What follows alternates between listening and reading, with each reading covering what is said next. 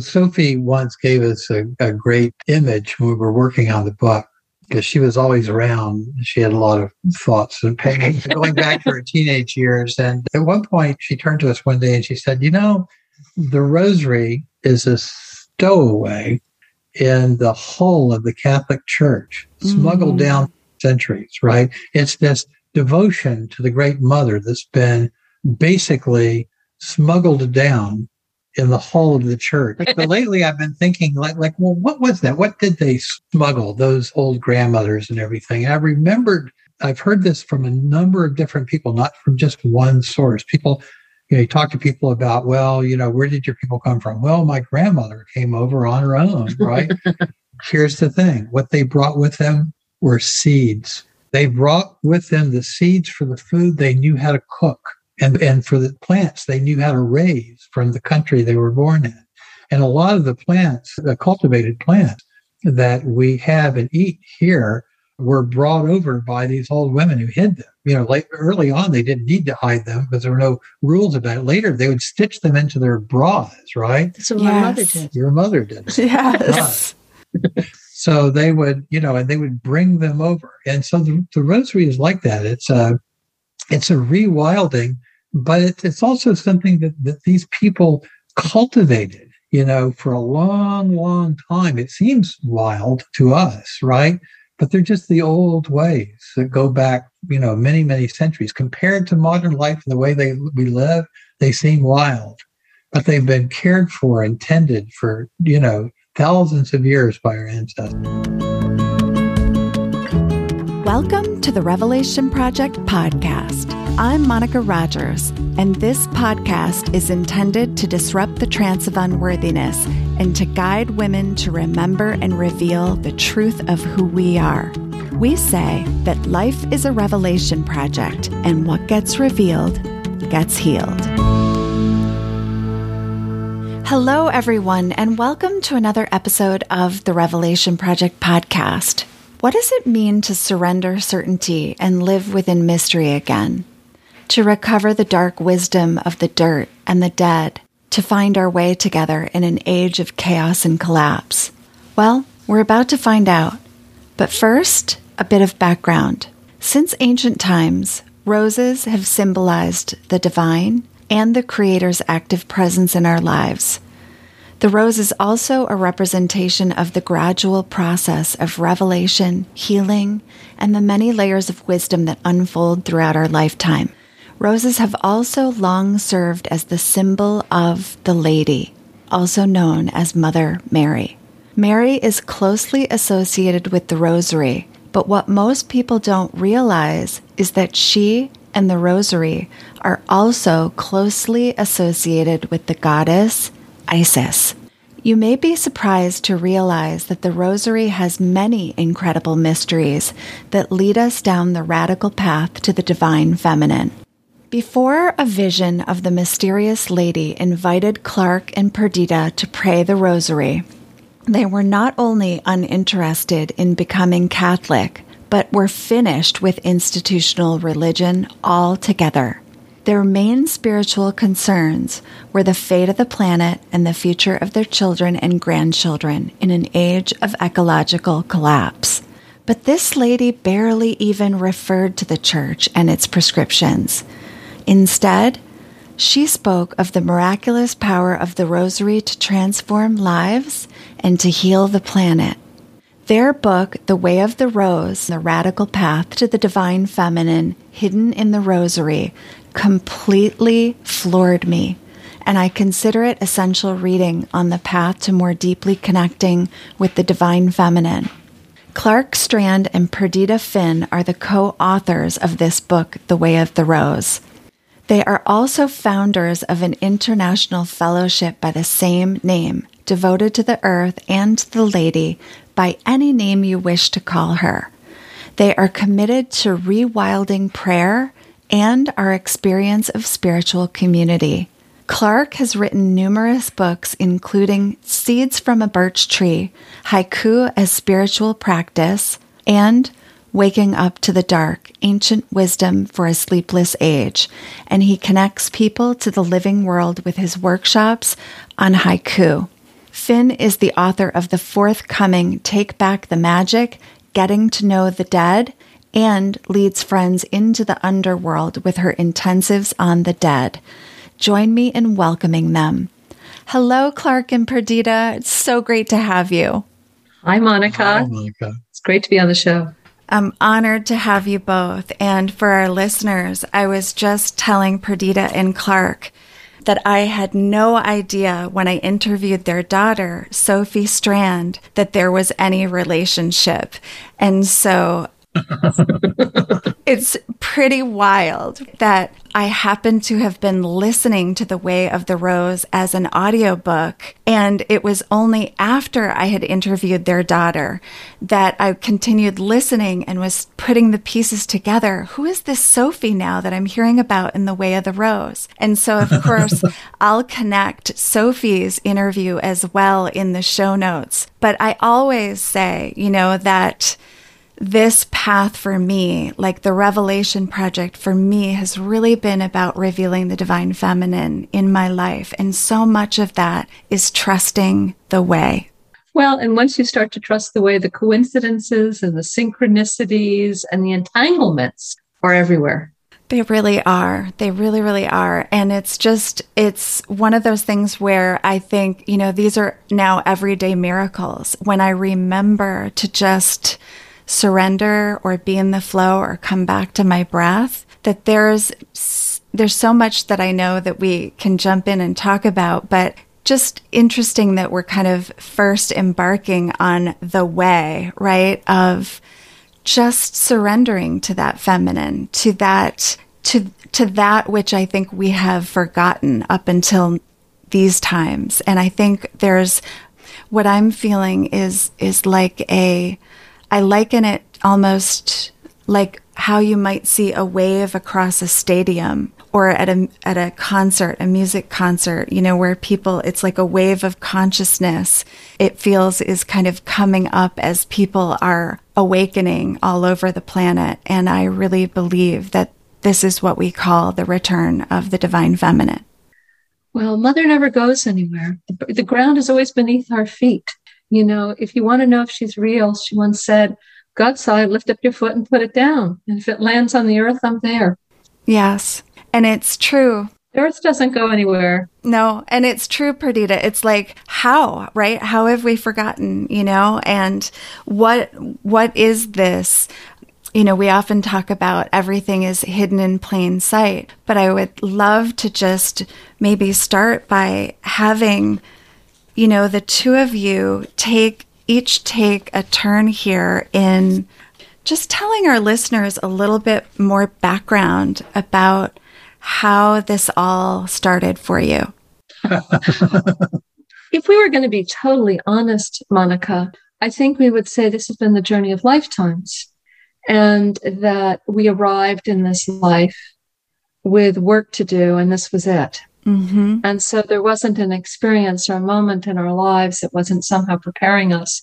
I mean, I think we both turned to each other when we finished The Way of the Rose and said, oh, we did it. We did what we were supposed to do in this life. I mean, it wasn't easy. It was a 7-year writing project with the two of us. And Our Lady wanted that alchemical energy of male and female in this book. And that's not always pretty. No, when we were writing the book, our kids when we started the book, both of our kids were still living at home, and they would come downstairs at some point and say, stop fighting. And we would say, we can't stop fighting. If we stop fighting, we stop writing.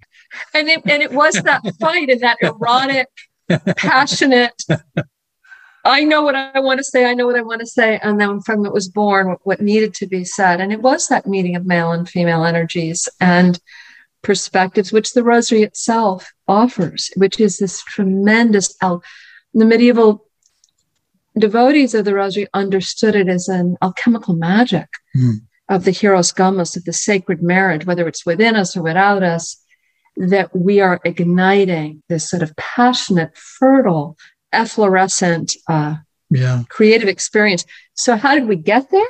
I mean, our whole lives. And Clark wrote a book called Waking Up to the Dark, which we consider the first book in our trilogy, which he can share as his lost experiences of the darkness and how he came to the Lady. I have just finished a book on the dead, and Clark would say the dark led him to the lady, and I would say the dead led me to the lady. And that would be the short story. Yeah. I mean, at the same time, although we were kind of born to this work and, been doing it in one way or another all of our lives, there's definitely a before and after.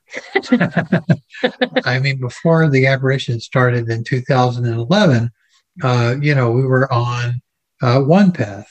And I think we, at various times, thought we had some idea where we were going, and whatever those ideas were, they were all wrong. And I think we should say, as both of us before 2011 were fed up with institutional religion of all varieties. I was not raised in any spiritual tradition. I was raised by Bohemian atheists. I was converted to Catholicism mysteriously for about 10 minutes in college.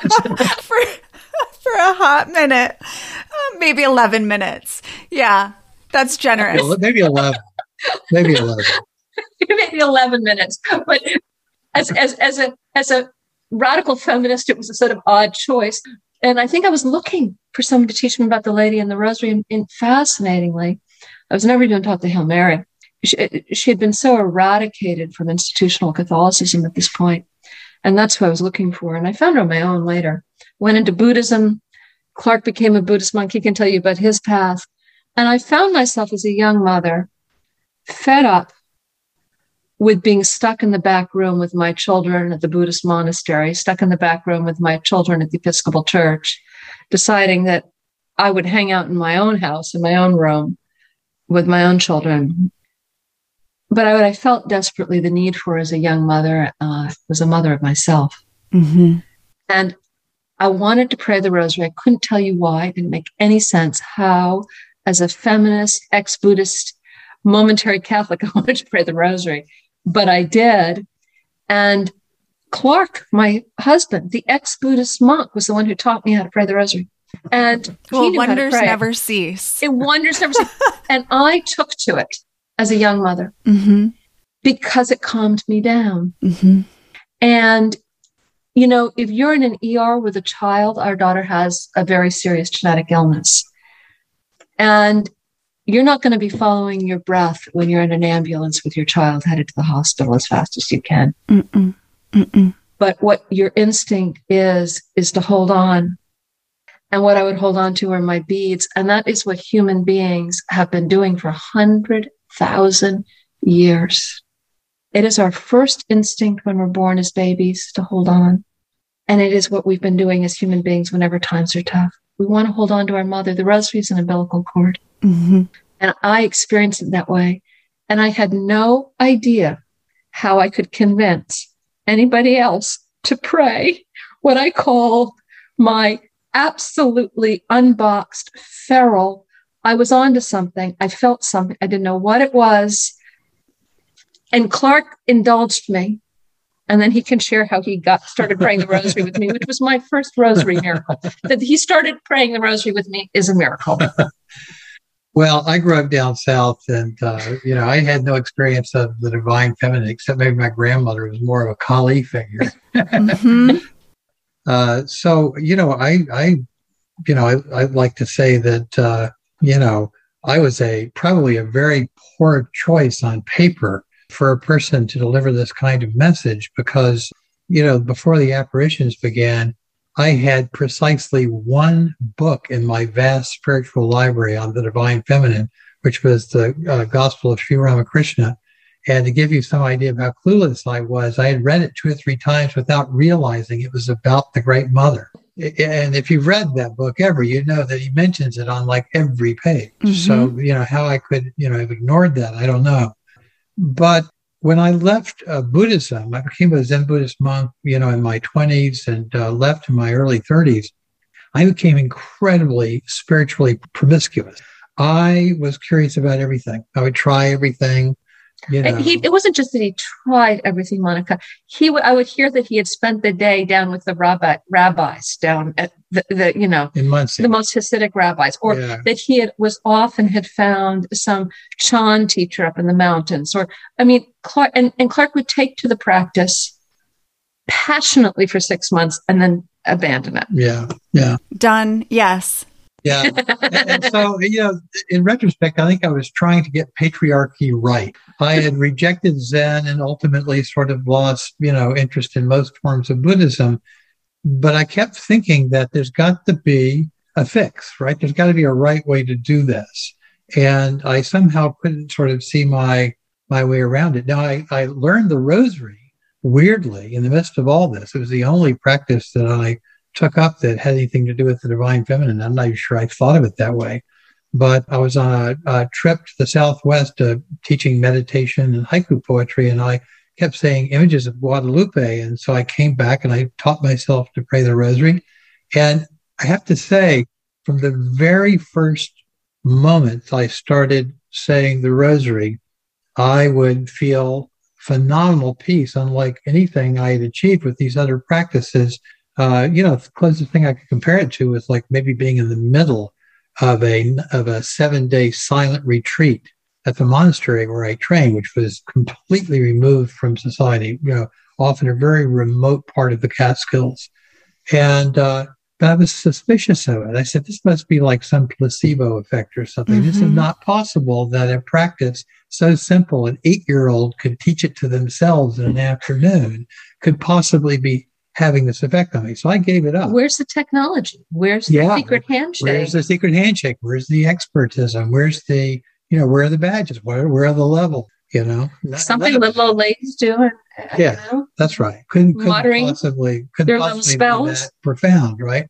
So I gave it up. And then, 10, 12 years passed, and Perdita, not even that much, a few years. A couple of years. I started when the kids were little. You started when the kids were little, and Perdita was, having highway panic. And she turned to me at one point and says, will you teach me the Rosary? I said, sure. She took to it.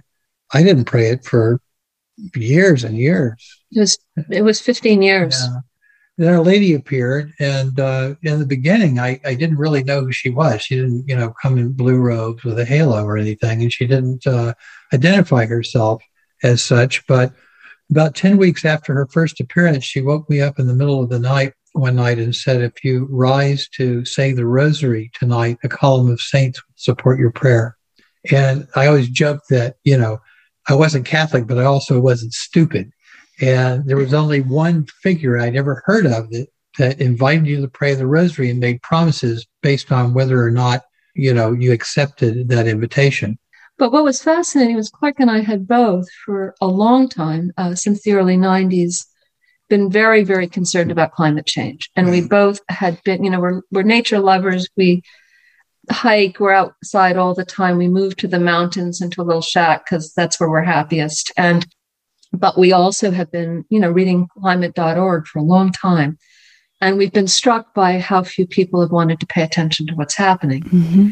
And we began more and more to ask, what is the spiritual response to this moment of extinction and collapse that everyone is ignoring? Yes. And that it's terrifying to be in the midst of something as rising anxiety in the culture is this thing we're not discussing. That you can't have this many species going extinct and not know as an animal, which we are, that we ourselves are radically in danger. And so Clark had founded a group called Excess Anonymous, and we'd both gotten interested in non-hierarchical spirituality, no priests and priestesses, no money. We don't want any of the sexual or financial. We'd seen the sexual and financial abuses up close. And so how did you create an organization of friends that had no leadership, no levels, no in and out group, no secret handshake? And Clark had started this group. And the extraordinary thing was there were anarchists in this group, many of the founders of Occupy Wall Street, Hindus, Buddhists, yogis, all Jews. Kinds of people. Yeah. And all of them started praying the Rosary overnight. I said, oh, this is the answer. I love that you just brought this in, Perdita, because to me, there is no separation. That the divine feminine and all of the ways in which we're being called back home, called back to the mother, called back to remember our interconnection to everything is what I think we're all starting to experience when I talk about this massive awakening. And you're right, there's been so many ways that I think the alarm bells have been going off in the soft animals of our bodies for so long. And I don't know about you, but when the pandemic started, I had this feeling of utter calm come over me, as if like, oh, thank God, thank Goddess, that there was a way that that I was connecting, like something important is happening here that is going to create a pause, that is going to have us start to remember, in a larger way, in a bigger way, in such a needed way. Well, she was like a mother giving us a timeout, wasn't she? Yes, she was. Now, I don't want to mitigate the tremendous death and loss of this experience for people, and for also those people on the front lines who have been experiencing such radical sorrow. But we live in a world right now that's the corrections that our mother is going to make. I sometimes think of the toddler at the end of the day, right? The house is wrecked and the child does not want to stop. And, says, I'll help clean up. And mom says, no, I'm putting you in the bath and you're going to bed. A lavender bath. Yes. A lavender bath. And I'm going to read you a story and I'm going to stroke your face and you're going to go to sleep. But you're going to bed. And I think that mother wisdom of, if we can realize that she has this and she has us, and she can guide us through this if we hold her hand. But, it's like a child in the parking lot. What does mom say in the parking lot to the child? Hold my hand and don't let go. It's only dangerous if you let go of your mother's hand in the parking lot. Yeah. Your listeners can go to our website, which is wayoftherose.org, and they can read all of our lady's messages. And she has been talking about the things that are happening now for the past 10 years. And in some of the earliest messages, she's pretty explicit. I mean, she doesn't say coronavirus or anything like that, but she's very, very clear that trials are coming and that we won't be able to predict them, won't be able to control them. We're going to have to trust her, and she will lead us through them. But it felt like it was sort of right on schedule when it happened. We weren't that surprised. Yeah, and Clark, I love this. The exploration of the Buddhism, it's so interesting, right? Because so many of the messages there are like, let go. And what you're pointing to is that there's this, we need something to hold on to. And I want to bring us back to this conversation about the Rosary, because I would love to demystify for our listeners what the Rosary really, its origin, the power of its origin really was, because I think so many of us are under the false assumption that the Rosary is associated with religion. I'll give you, if you've got your listeners are listening and you can find a bead, if you've got a bead on your earring or a bead on your necklace or a mala or somewhere a bead or a button, roll it between your thumb and your forefinger. And just notice how that feels in your body and how it makes you feel.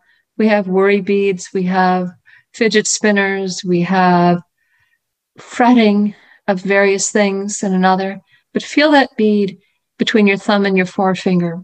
Because human beings, Homo sapiens, have been making beads for over 100,000 years. Not 2,000 years, not 4,000 years, 100,000 years. Longer than we've been doing almost anything.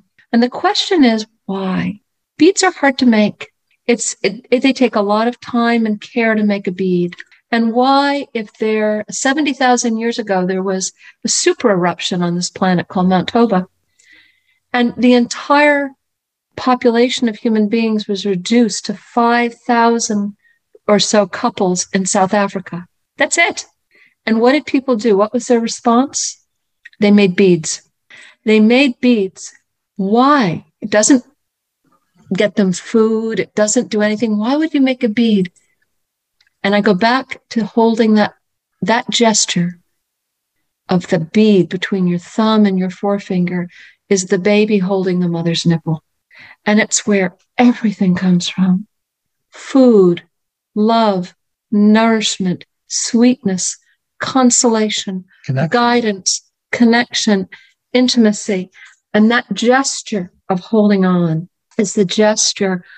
It is the most primal of gestures for our species. It is our first gesture when we're born. And the Buddha talks about letting go because the Buddha abandoned his wife and child on the night that child was born because he was so freaked out about the realities of motherhood and birth. Poor baby. So true. Poor thing, because his own mama died when she was born. And if we could just get him a cup of hot chocolate and some rice pudding, we'd calm them all down. But beads are older than religion. Religion doesn't get formed about 3,000 years ago. 3,000. 100,000 years ago, we were making beads. So, every tradition in the world, and I discovered this when I got interested in the Rosary. I sort of couldn't stop myself, got interested in mantra practices, bead practices. And this was, during my years of sort of spiritual promiscuity. And I didn't really understand for the longest time what I was looking at. Like, I knew there were mala beads. I knew there were japa malas. There were, juzas, ninjus, tesbis, rosaries, konbalois, all chotkeys, all these various different bead practices in the different traditions, used basically for mantric repetition. But it wasn't until I began to do a really deep dive into their history and their point of origin that I realized that they had all evolved from the same basic folk practice, which goes back to probably Paleolithic times, which was in the springtime to weave a crown of flowers to place either on another's head or on the statue of the Great Mother. So this weaving of a crown of roses was a very, very ancient tradition. And long before roses became Mary's flower, they were Isis's flower. Before Isis, they were Inanna's flower. And it goes back into prehistory. So that when people began to use beads, right, to say mantras, right, it tapped into this very, very old tradition that was probably a mantric tradition. They probably had a spell, right, that they were reciting as they were picking these flowers in the field and weaving them into crowns and then offering them.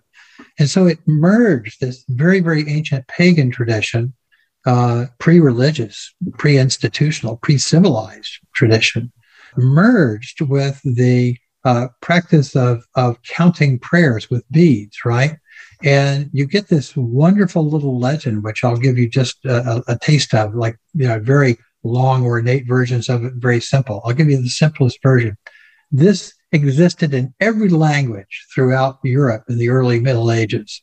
It said that there was once a young boy whose great passion in life was weaving a crown of roses every morning to present to the statue of the lady in his village church. He was so inspired by this, he thought he would become a monk and he would get to do this all the time. So he goes to the monastery, but basically when he gets there, his superiors say, no, it's a pagan practice. You can't do that anymore, right? And they give him all kinds of other tasks to perform. So he becomes so dejected at this, right?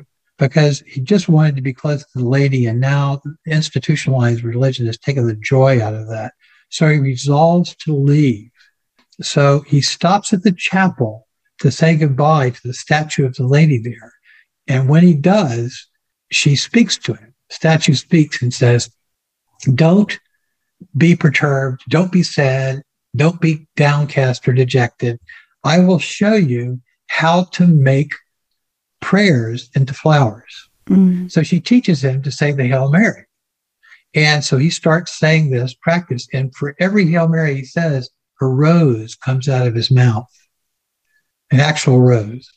All of the stories have this in common. The other details change, but the roses coming out of the boy's mouth are always the same. And these, sometimes the Virgin herself is there and she weaves them into a crown. Sometimes an angel does it. Sometimes the boy does it. But the lady gets her crown. And that really represents the coming together of these two traditions, the Christian tradition, this very, very, very old tradition that goes back into prehistory. And I want to just let us step back a bit to our medieval grandmothers, if you've got any European heritage. There they are in a village. And it's very hard to remember that these villages were barely Christian. Oh. There was no printing press, Nobody knew how to read and write. The priests didn't know how to read and write. The nobles didn't know how to read and write. A couple monks did. But reading was not scripture, the Bible. Nobody knew it. Mm-mm. And so the Catholic Church comes in as an empire. Christianity comes in. And for the people in these villages, and they've done DNA tests on people in these villages, and their heritage goes back 8,000 years. Today, there are people in England who've been living in the same village for 8,000 years. You got to remember. And they say, oh, the lady isn't Isis anymore. She's Mary. Okay. Oh, the baby isn't Horus anymore. He's Jesus. Okay. We know the lady. We know the baby. And in fact, some of the Black Madonnas are actually refashioned statues of Isis and Horus. Mm-hmm. And the name has changed, but the devotion is exactly the same. And these grandmothers, in oral tradition, create a prayer that is the prayer we know as the Hail Mary. And they create a devotion, this rosary devotion, where they hide their devotion to the Great Mother from the priests. And it is an alternative, the rosary for centuries is an alternative devotion to the institutional church. Mm. I mean, I'll tell you a story. Like we had a friend of Sicilian heritage, and he remembers as a child, his grandmother praying the rosary. She had a Black Madonna in the room. And one day he came in because he was going to go to Catholic school. He's seeing these little blue and white Valiant virgins, and he says, Grandma, is that Mary? Are you praying to Mary? And his grandmother sits there for a long time, and she looks at him and she says, no. He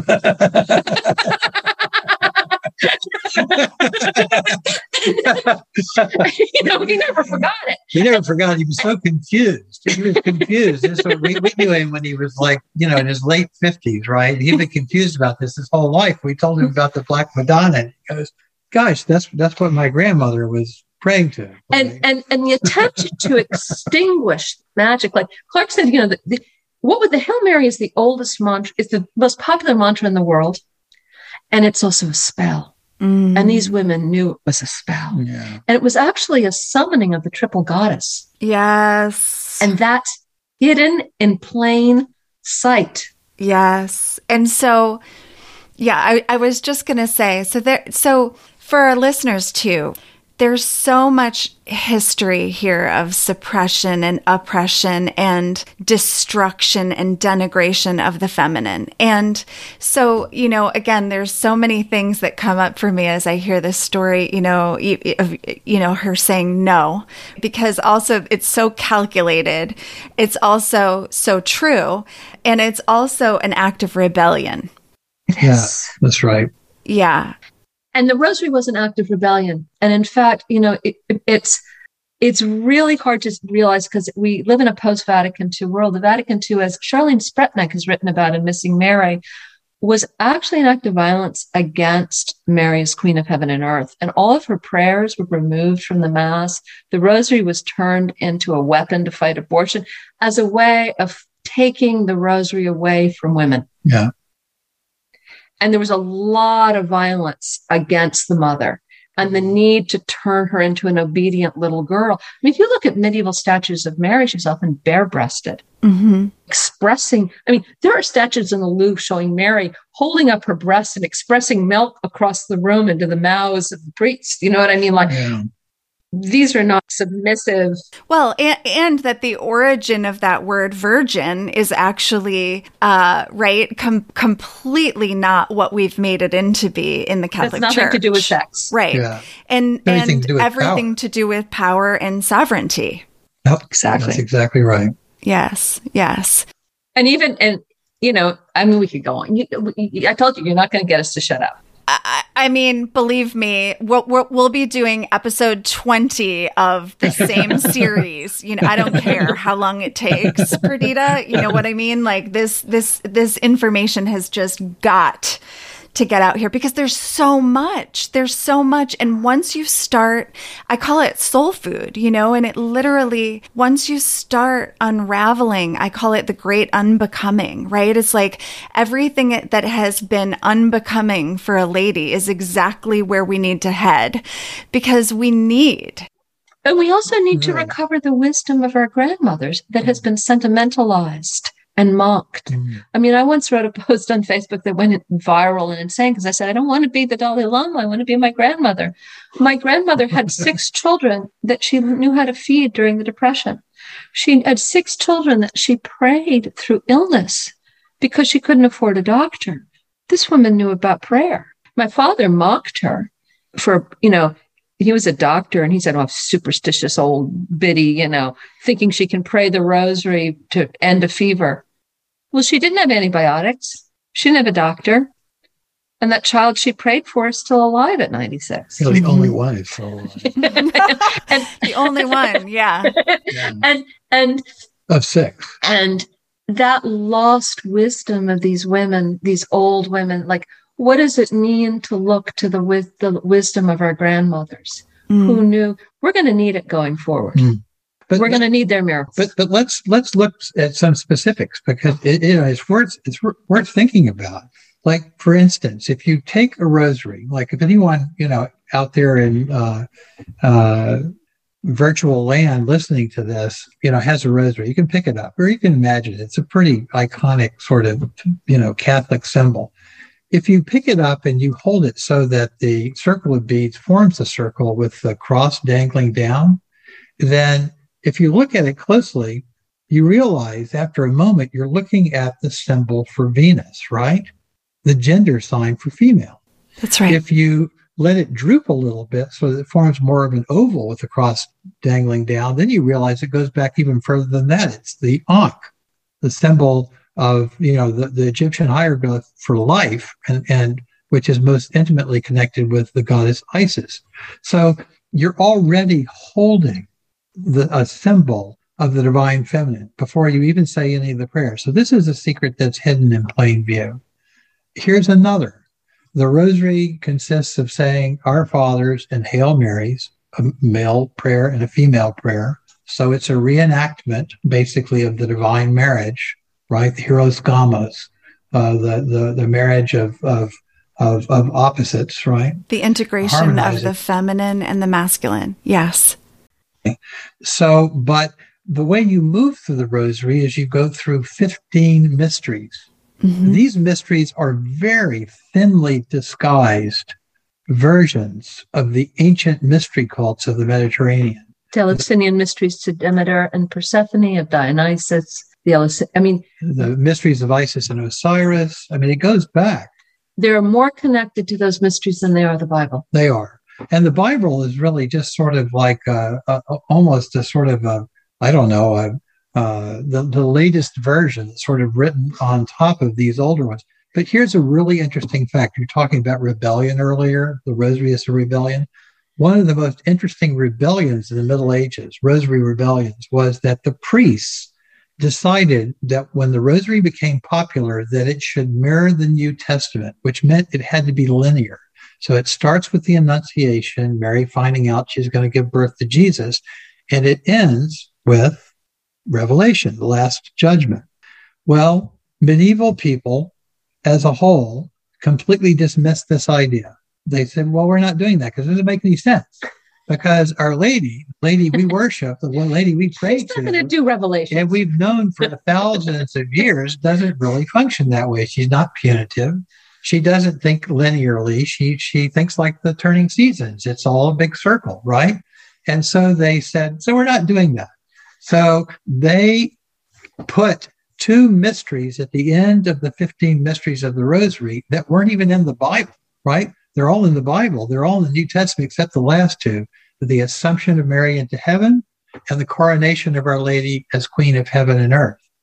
And it's wonderful. If you look at images of the coronation, very popular theme in Catholic art, you never see Mary as a 63-year-old woman or a 72-year-old You woman. actually, and I'm going to, because she read Mary Magdalene Revealed, you see her as the bride of Jesus. That's right. Yes. And you see the divine marriage. Yeah. It ends with Jesus crowning her as if at a wedding. Yes. And oftentimes, just to make things a little bit more mystical and somewhat confusing, Jesus is crowning her, and sometimes she's also holding Jesus, like little baby Jesus. So it's like this big circle that starts where it begins and ends where it begins. Yes. So then the rosary starts over. We have so many. We're working on a book about the mysteries right now because I'm fascinated by the Mediterranean mystery cults and their relationship to the rosary. Which is people are just we'll change the names, we'll do the same thing. You know what I mean? And it's a direct. What does it mean though to have a root system back inside of these? I don't want to call them indigenous, but they're really ancient, pre-religious devotions to the earth. Yeah. And they're readily available to us. We don't have to appropriate anyone else's culture. No. We don't have to invent something out of thin air. I often say, what's the difference between a prayer and a spell? Nothing. Okay. But when you say these words that your grandmothers have said for hundreds and hundreds of years, and your grandfathers have said for hundreds and hundreds of years, they show up. Yeah. And they pray with you.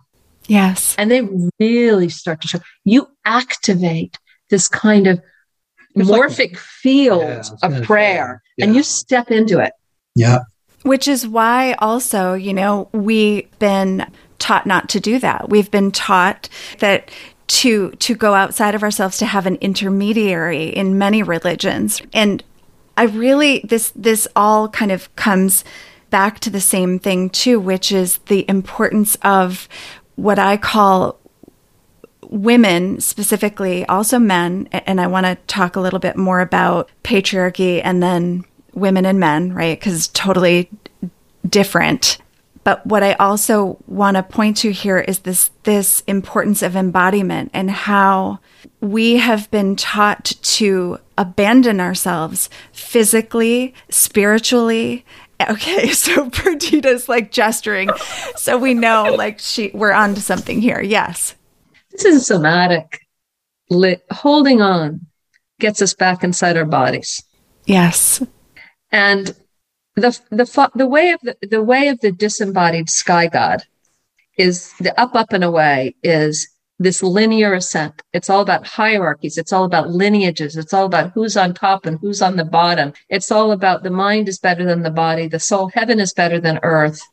Up and away. And, eventually we're going to upload our minds to some computer and go to Mars and it's psychotic. It is. And it makes us feel psychotic. Mm. And the way of the mother is down. Mm.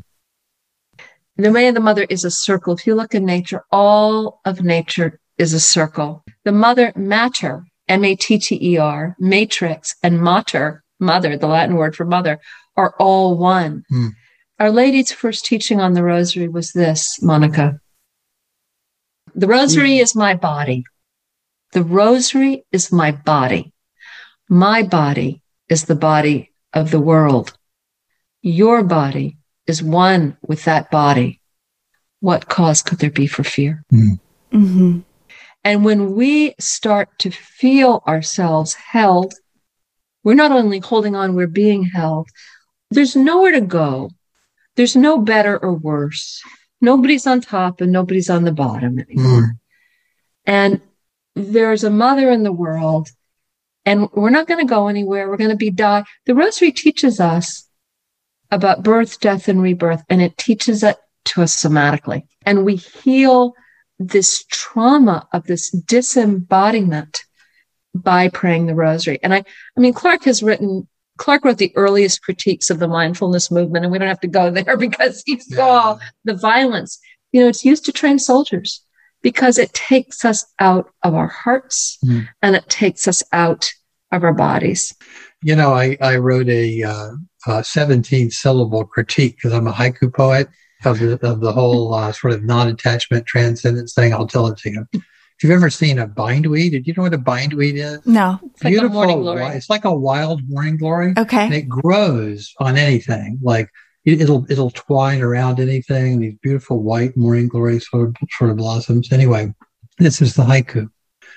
The bindweed blossom is proof that non-attachment is overrated. It's just that simple, right? It really is. It really is. Everything is bound to everything else. And you said there's no separation. Well, there's no daylight between anything, right? It's that close. It's that entanglement. That bindweed around.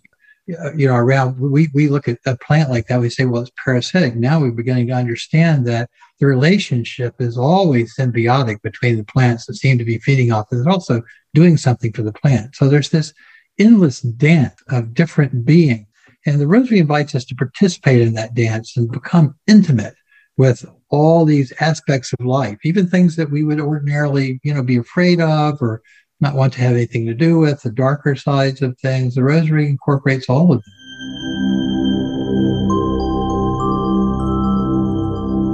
Embodiment is a subject I talk about in almost every episode of the Revelation Project podcast, because I've discovered that for most women, it's the way back home to ourselves. When we reveal what truly gets in the way of loving the skin that we're in, then we allow the deep healing that aligns us to our true selves and opens us to the miracles and magic that's possible in our lives. For years, I was in a continual unconscious battle with myself. I punished myself based on what I thought my body should look like, or for what I ate or didn't eat. When we feel ashamed of our own sacred bodies or blame ourselves for eating, we diminish our power and perpetuate the trance and the belief that we're not enough. It wasn't until I made peace with my body that a whole new world opened up for me, which is why I'm thrilled to share the Body Peace Seekers, created by Nina Manelson, for women who desire a relationship with food and your body that is caring, nourishing, loving, and peaceful. Nina has guided thousands of women to feeling good in their own skin through Body Peace Seekers. It's a soul-nourishing opportunity to create a sustainably supportive relationship with yourself, as well as a sisterhood of women who are celebrating a new way of being in relationship with their own sacred bodies. So if you're listening today and want to be free of the tyranny of body shame and blame, then I want to encourage you to reach out to Nina. You can learn more about the Body Peace Seekers by visiting ninamanelson.com/Body Peace Revelation. Again, that's ninamanelson.com/Body Peace Revelation. Be sure to tell Nina, too, that you heard about her through the Revelation Project podcast, because she has a special gift just for our listeners that will add another powerful level of support to your experience. Again, it's Nina Manelson, ninamanolson.com/Body Peace Revelation. And what I want to highlight here, amplify, is this, what you had just quoted about, what is there to fear, right? Or something. And I think about fear, and that too is that great separation, right? That when we are in fear, which we are, again, like fear-mongered day in and day out, every moment of every day, that coming back home to our bodies, to ourselves, to the Rosary, to our own sovereignty, to our own birthright, to be at peace and trust and know, not only that more will be revealed as we go, which I think is so feminine, but that also you pointed to so much of your exploration and writing about the dark, which again, we're taught to fear the dark, the descent. And this is where we ascend. It's so interesting because, again, going back to how we awaken, how we come to consciousness is through a descent, is through the darkness. And I wondered if you could talk a little bit more about that. Well, just one thing as a woman, the demonization of the darkness is completely part of the demonization of the feminine. Mm-hmm. And women's bodies hold and give birth in the darkness of the womb. Seeds germinate in the darkness of the soil. Women used to go into the caves down, not up, not to ascend Mount Everest, but to go into the caves together to express and bring forth life from the depths of the earth. And the fear of the darkness is the fear of women's power, the fear of the Black Madonna, the fear of mystery. And what does it mean to live in mystery? You know, we live in a world we think we can understand and control everything, that hyperlit world. I'm going to turn this over to Clark, who's written a book about it, but we torture people by keeping the lights always on. If you keep the lights always on, prisoners go crazy. And we have made ourselves crazed. Now, Clark wrote a whole book about this, so we're reissuing. We talk oftentimes about modern life in terms of addiction. And now that we begin to look at the response of our entire species to climate change and our inability really to change our behavior, even though we know that we're basically like a car driving off a cliff, right? That was the image that John Holdren, Obama's chief science advisor, used years ago. He said, we're in a car with bad brakes in the fog headed towards a cliff. We know the cliff is out there. We just don't know exactly where it is. Well, now we know that the cliff is, we're here, right? We're probably already falling, right, off the cliff. So, but we find ourselves unable to respond in any kind of meaningful way. There's a lot of busy work. There's a lot of delusion about what will work and what won't work. And most efforts to solve this problem will only create further levels of complexity that will create other problems that we haven't foreseen. So, the earth will solve this problem, Our Lady will solve it, but I do not believe that it lies within our power to solve it or change it. If it were, we would look like a very different species than we are. But that sort of addictive drive, right? Addiction to oil, addiction to media, addiction to information, all of it. What it boils down to at bottom is an addiction to light. We are addicted to consciousness. We're addicted to control. We are addicted to certainty. We're addicted to knowledge, and not knowledge in the sense of wisdom, right? Wisdom is dark. Wisdom always has a dark face. Wisdom has a dark face, and wisdom is hidden in the dark, right? But this, the age of enlightenment has, set us on the road to ruin. Occasionally you'll meet a scientist who's, honest enough to realize and to admit to others that they don't have a clue. And that in fact, they are overwhelmed by the complexity of the problems before them and don't know where to turn. Sometimes people say to me, I'm not frightened looking at the worst horrors in this world. And Clark and I were just talking about this last night. In fact, what gives us the resilience? And we began talking about joy. And so I'd like to circle back to joy. Why can I stand at the foot of the cross? Why can I look at lithium mines? Why can I look at these catastrophic calamities in our world? Why can I read about what's happening in Ethiopia right now? Because I'm not in charge. She is. And I know that the Rosary teaches me that there is birth, death, and rebirth. Nobody goes anywhere. There is nothing but return. We will all be reborn into the world we've made. And so that makes me serious. No one's getting out of this alive. There are baby boomers who imagine they're going to kind of age out of climate change. I hate to tell them this. You will be reborn into the world. So it's serious business. At the same time, she's got this. Yeah. Yes. And she's got us. And she will guide each of us in what we need to do at this moment so that we are all reborn from the tomb. This is a nice sort of natural segue to what is essentially Our Lady's, main teaching on the Rosary, which is that we pray for our heart's desire. We don't just pray the Rosary like a mantra. It is a mantra, and it will lower your blood pressure, and it will bring health benefits and make you feel more content. But that's really not what it's for. She tells us that the Rosary is praying for our heart's desire. And every time we ask her, like, well, what should we do? What should we do? My God, the world seems to be spinning out of control. What should we do? She says the same thing. And not just here in Woodstock, but in apparitions all around the world for the past 200 years. She said the same thing. Hold my hand, pray the rosary, pray for your heart's desire. But why pray for your heart's desire? Like it seems counterintuitive that when the world is spinning out of control around you, it seems like you should take the reins. You should do everything you can. You should get busy. You shouldn't let a second get away from you to try to steer that car off of the road to the cliff in some other direction, right?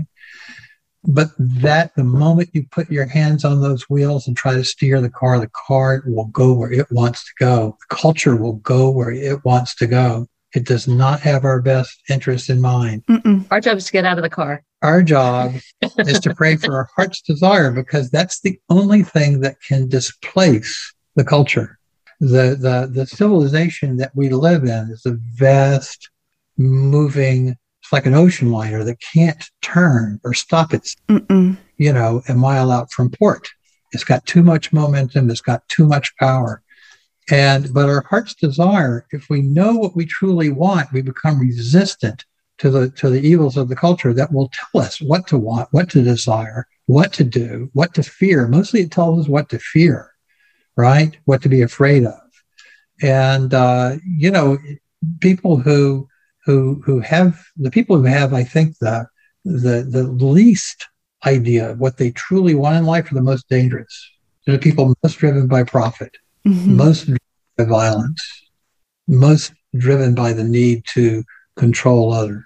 Person who is content in their heart because they know that what matters is love, friendship, beauty, song, dance, all the things that we've had as humans for tens of thousands of years, right? Our Lady is teaching us to let go of civilization and embrace the culture she'd always given us. Right. And which is, our ancient forebears, they didn't work very hard. Yeah. They had a lot of fun. They were touching each other all day long. They had music and song and the best art we've ever seen in the world. Art's never been better than it was 30,000 years ago. Yeah. And music.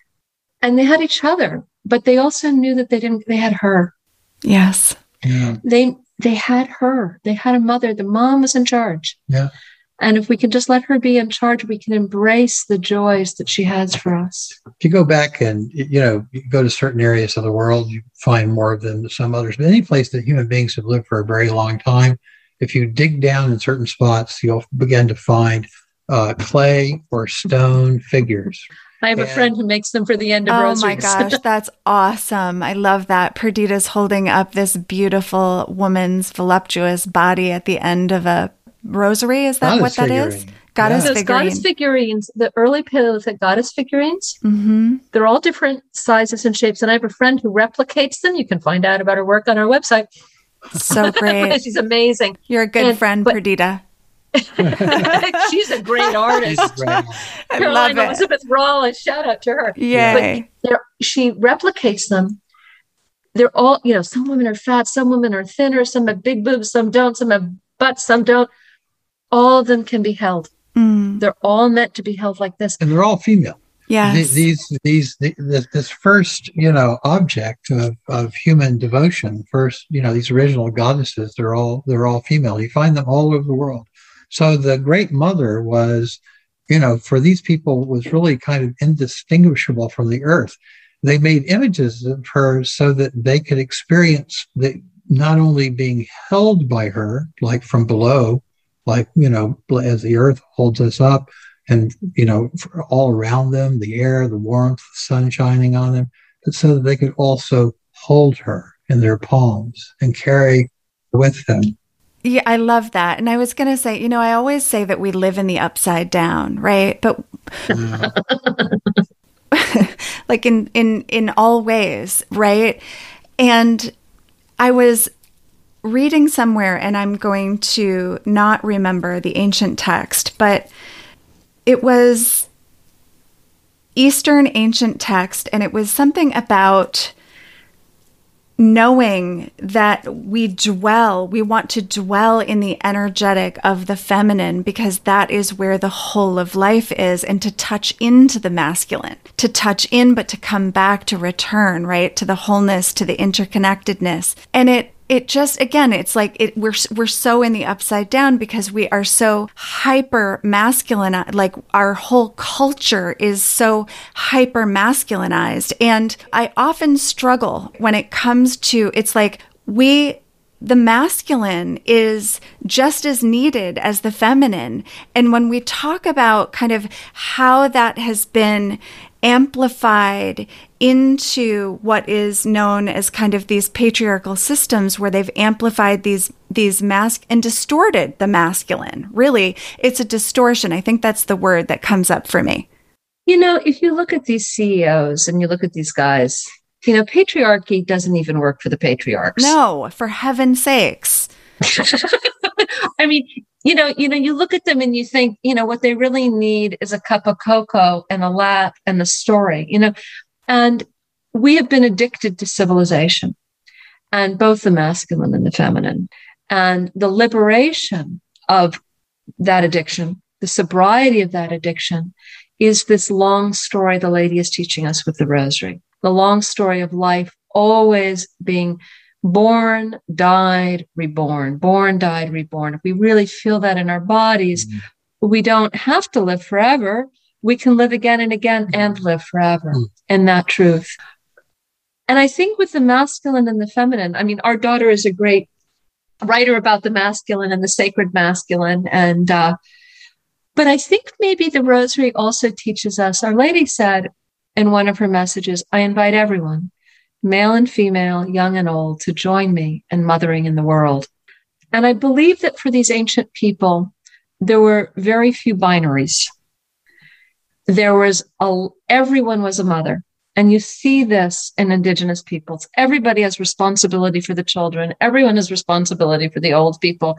Everyone has different expressions of masculine and feminine in their bodies in different ways. And that there are a lot of ways to be gendered. But everybody is a mother. And what is it like to live in a world where finally there are enough mothers? We live in a world where there are not enough mothers, and everybody feels so unmothered, and everyone feels like a lost, traumatized child. Everyone, everywhere I go, mothers are incapable of mothering in our cultures. We've made mothering an impossible task. Mothers fail. They're designed to fail. They feel like failures. Their children don't feel like they got mothered. Nobody feels mothered. What would it look like to live in a world where men and women, or whatever you want to be, everybody, every fern is a mother, every moss is a mother, every lichen is a mother. The plants and the animals all experience themselves as mothers. And that is, I don't want to make it as a gender term. It's not about biological parenthood. It is about recognizing that we are all each other's mothers, lifetime after lifetime. We are all expressions of her in the world, and to be an expression of her in the world is to know that.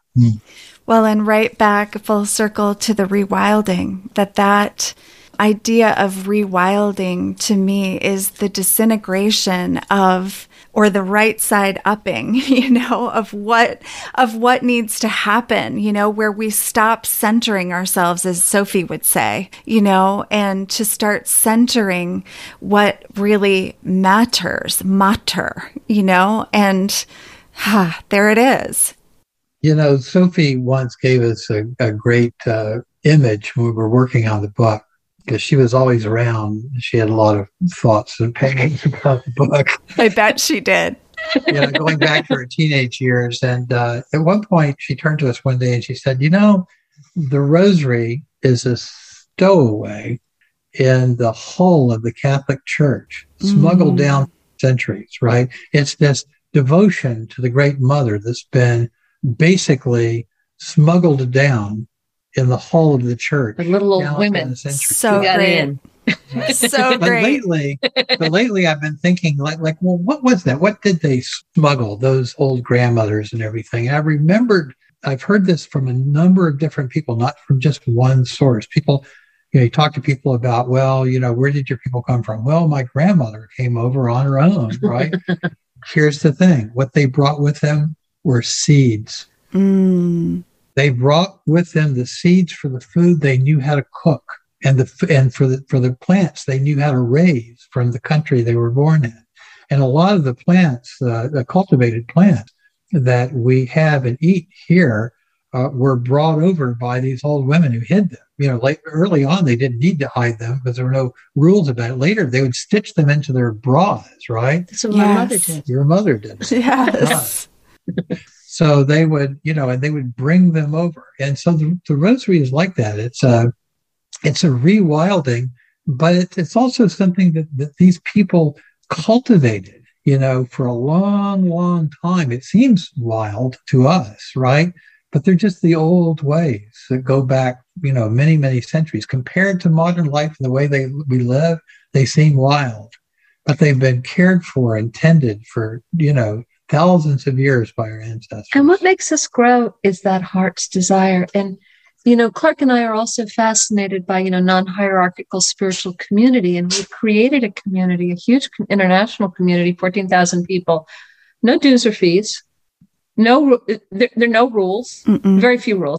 We have a couple. We have a couple of rules. Got to be nice. Got to be nice, and there's no money involved in anything we do. No advertising. No advertising. Nothing costs any money. Our meetings are 100% free.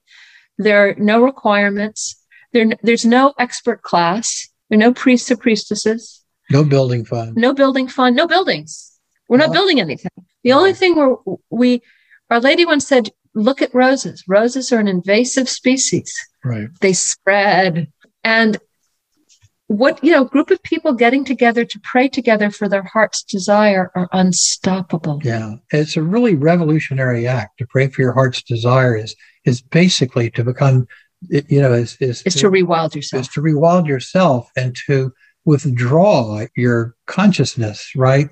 Your attention within yourself, yes. Your attention within yourself, so that it can bear fruit rather than entrusting it to the culture at large, which will tell you to do all kinds of things that are bad for you and bad for other people. And I want to say to our listeners that their Facebook group it's just such a place. It's literally like what you were just expressing before, the music, the dance, the art, right? It's literally like it's a devotional, beautiful place where everybody gets to express their love, their heart's desire, as you say. And so I really welcome all of our listeners to join the Way of the Rose in the Facebook group, and also, where else can they go to learn more about you? There are two ways. Our Facebook group, that people always say, is the most un-Facebook experience in the whole world. Thank goodness, yes. It's very anarchic and very loving and very expressive, as you said, and really rich. There's also, we have a website, wayoftherose.org, and we offer rosary circles, sometimes up to 10 a day, Zoom phone meetings, where you can go and pray with other people. You can pray and make the words work for you. You will, it's hard to describe how rich those meetings are and what it's like to begin praying for your heart's desire with other people and telling your story. Because, the rosary is a story that invites us to tell our story and takes the tape off our mouths. It's not a silent prayer. You get to express yourself and be yourself. And then there's the book itself. Early on, we didn't really know what to expect. We wrote this book. It was hard to write. It took us a long time to write it. Our Lady, the only single piece of advice she gave us, she said when we started the book, she said, just remember, you're not writing your book, you're writing a river. And we had no idea what that meant, but we've discovered it because it has its own force and its own momentum and its own power separate from us.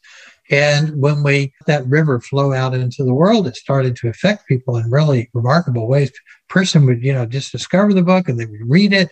And suddenly they bind copies for their grandmother, right? Now we have grandmothers who are buying it for their grandchildren, right? I love that. Little old Yes. Catholic ladies who read our book and they go, oh my gosh, my grandson can be a rosary practitioner after all, because he won't be able to read this. You can come to a rosary He doesn't meeting. want to go to church. He doesn't want to go to mass. And you'll meet a radical trans witch from Oregon praying side by side with a Catholic lady from Ohio. Yeah. That's right. It's, and what I want to also say to our listeners is like, when Monette said, you have to read this book, I was like, yeah, but I had my own kind of Catholic trauma with.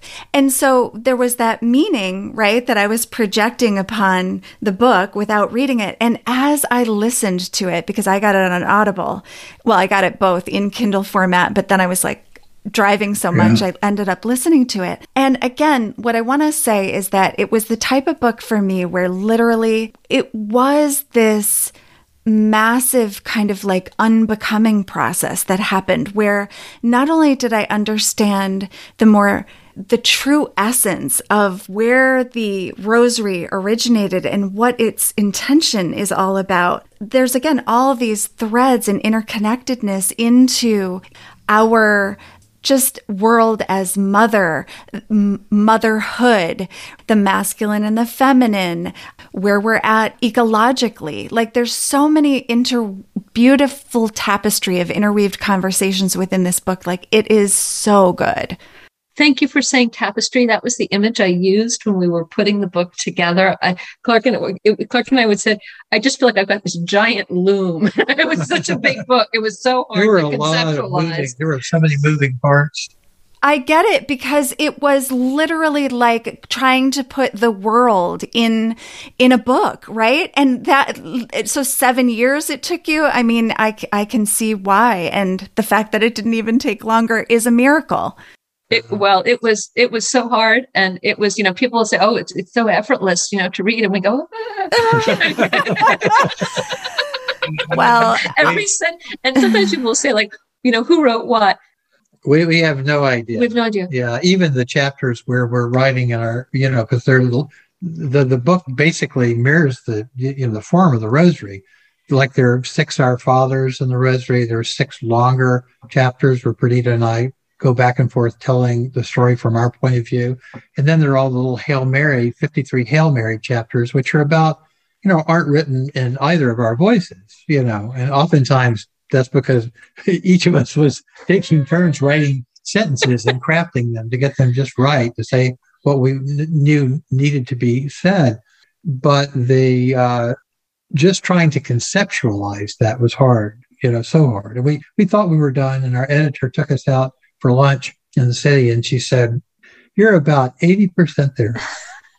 It's never what you want to hear. I know. It's like, I bet that was hard to swallow. And yes. we went back we didn't go, it wasn't a radical revision, but we went back to the drawing board, and we realized that, there were certain things we just hadn't said up front that needed to be said. And Sophie gave us the idea to say at the very beginning, even before the book starts, this is not a Catholic book. Yes. It has to be the first word. It has to be the first words you read. You know what? And I remember that and being like, oh, okay, thank you. Well, one of the things that's really painful to me and to see is the way that the Rosary was co-opted by the church to kill it. That's right. And they did kill it. Yeah. They did. That's why you can find it, junk shops. The Rosary is a private, personal, intimate devotion among women. Has really disappeared. It's become a tool of fundamentalists. In the developed world. In the developed world. You can still find it in Mexico and South America. There are pockets where the Rosary is still practiced, much as it was in medieval times, but increasingly in the developed countries in Europe and America and most northern latitude countries, it's really, it's been deplatformed. The Rosary has been deplatformed by the church. I believe that I've discovered one of my heart's desires in this conversation. Which is? And that is that the book, as more and more people read it and discover it and hear this podcast and every podcast where you're appearing, that this idea of the Rosary as a radical act of rebellion will completely intrigue the hell out of everybody.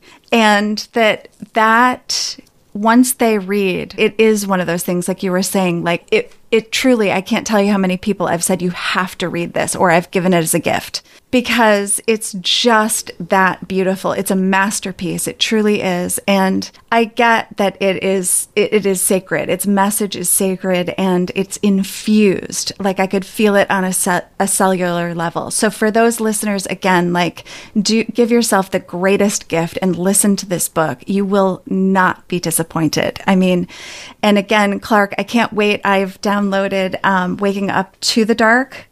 Yes. Yes. We are reissuing it next fall. Great. next fall. Okay. It will come back out in a new edition. Fabulous. Hopefully we'll have a whole family slew of books next fall. That's right. Clark's book, Sophie's book, and hopefully my book will. Prolific. Yes, I love it. Bring The us family all the word books. farm, You can, we call as you it. can probably see, it will be in great company on my shelves. I am Very a good. complete book junkie. So are we. It's a Yes, problem. It is. It's the best problem. So I want to just acknowledge you both. Thank you for your work in the world. Thank you. have Thank been you so much, Monica. so precious in all ways. And I was so nervous doing this interview. You're like, that's how much you two mean to me. I mean, I can't tell you. Monica, I asked at the beginning, where are you in Rhode Island? Because I know Rhode Island so well. I grew up in that area. I can throw a stone at the university. Like, I am right behind the historic jail. Oh, you're in Providence. You're a problem. Well, no. I'm in Kingston, and of course, I didn't say which university, see. but the University of Rhode Okay. Island, which Oh, gosh, my childhood friend lives in Kingston. yes. So we're very close, and so someday you we'll must have come. to. On June 16th every year, which is the anniversary of the apparition, we have a feast day here in Woodstock. Oh, I And would it- love that. Monica, please come, because we're going to do this year 3 days. We call it 3 days of peace, love, and rosary.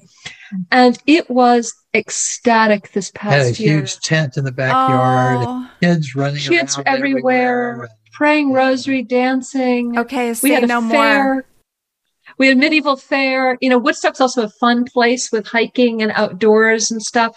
And this year we're going to have poetry readings, and Sophie will be reading from her book. Oh, I love it. I love it. Well, maybe I can even have a piece ready by then, because I'm writing If a you do, book. it'd be great. That's what we're going to do. We want to have a lot of we have a lot of Ray of the Rose books and writers, and so we want to have a whole evening of writing and presentations. Okay. Well, here we go then. More to be revealed, right? Thank you again. Yes. And Thank you so much. Oh, thank you, Clark. And for our listeners, we'll be sure to put these links in the show notes, and they're invited too. Everybody's invited. See, everybody's invited. Okay. No one gets left out is my only creed. right. I love that. Okay. Well, till next time, more to be revealed. We hope you enjoyed this episode.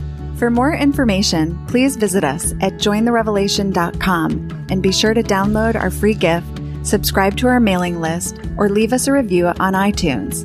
We thank you for your generous listening. And as always, more to be revealed.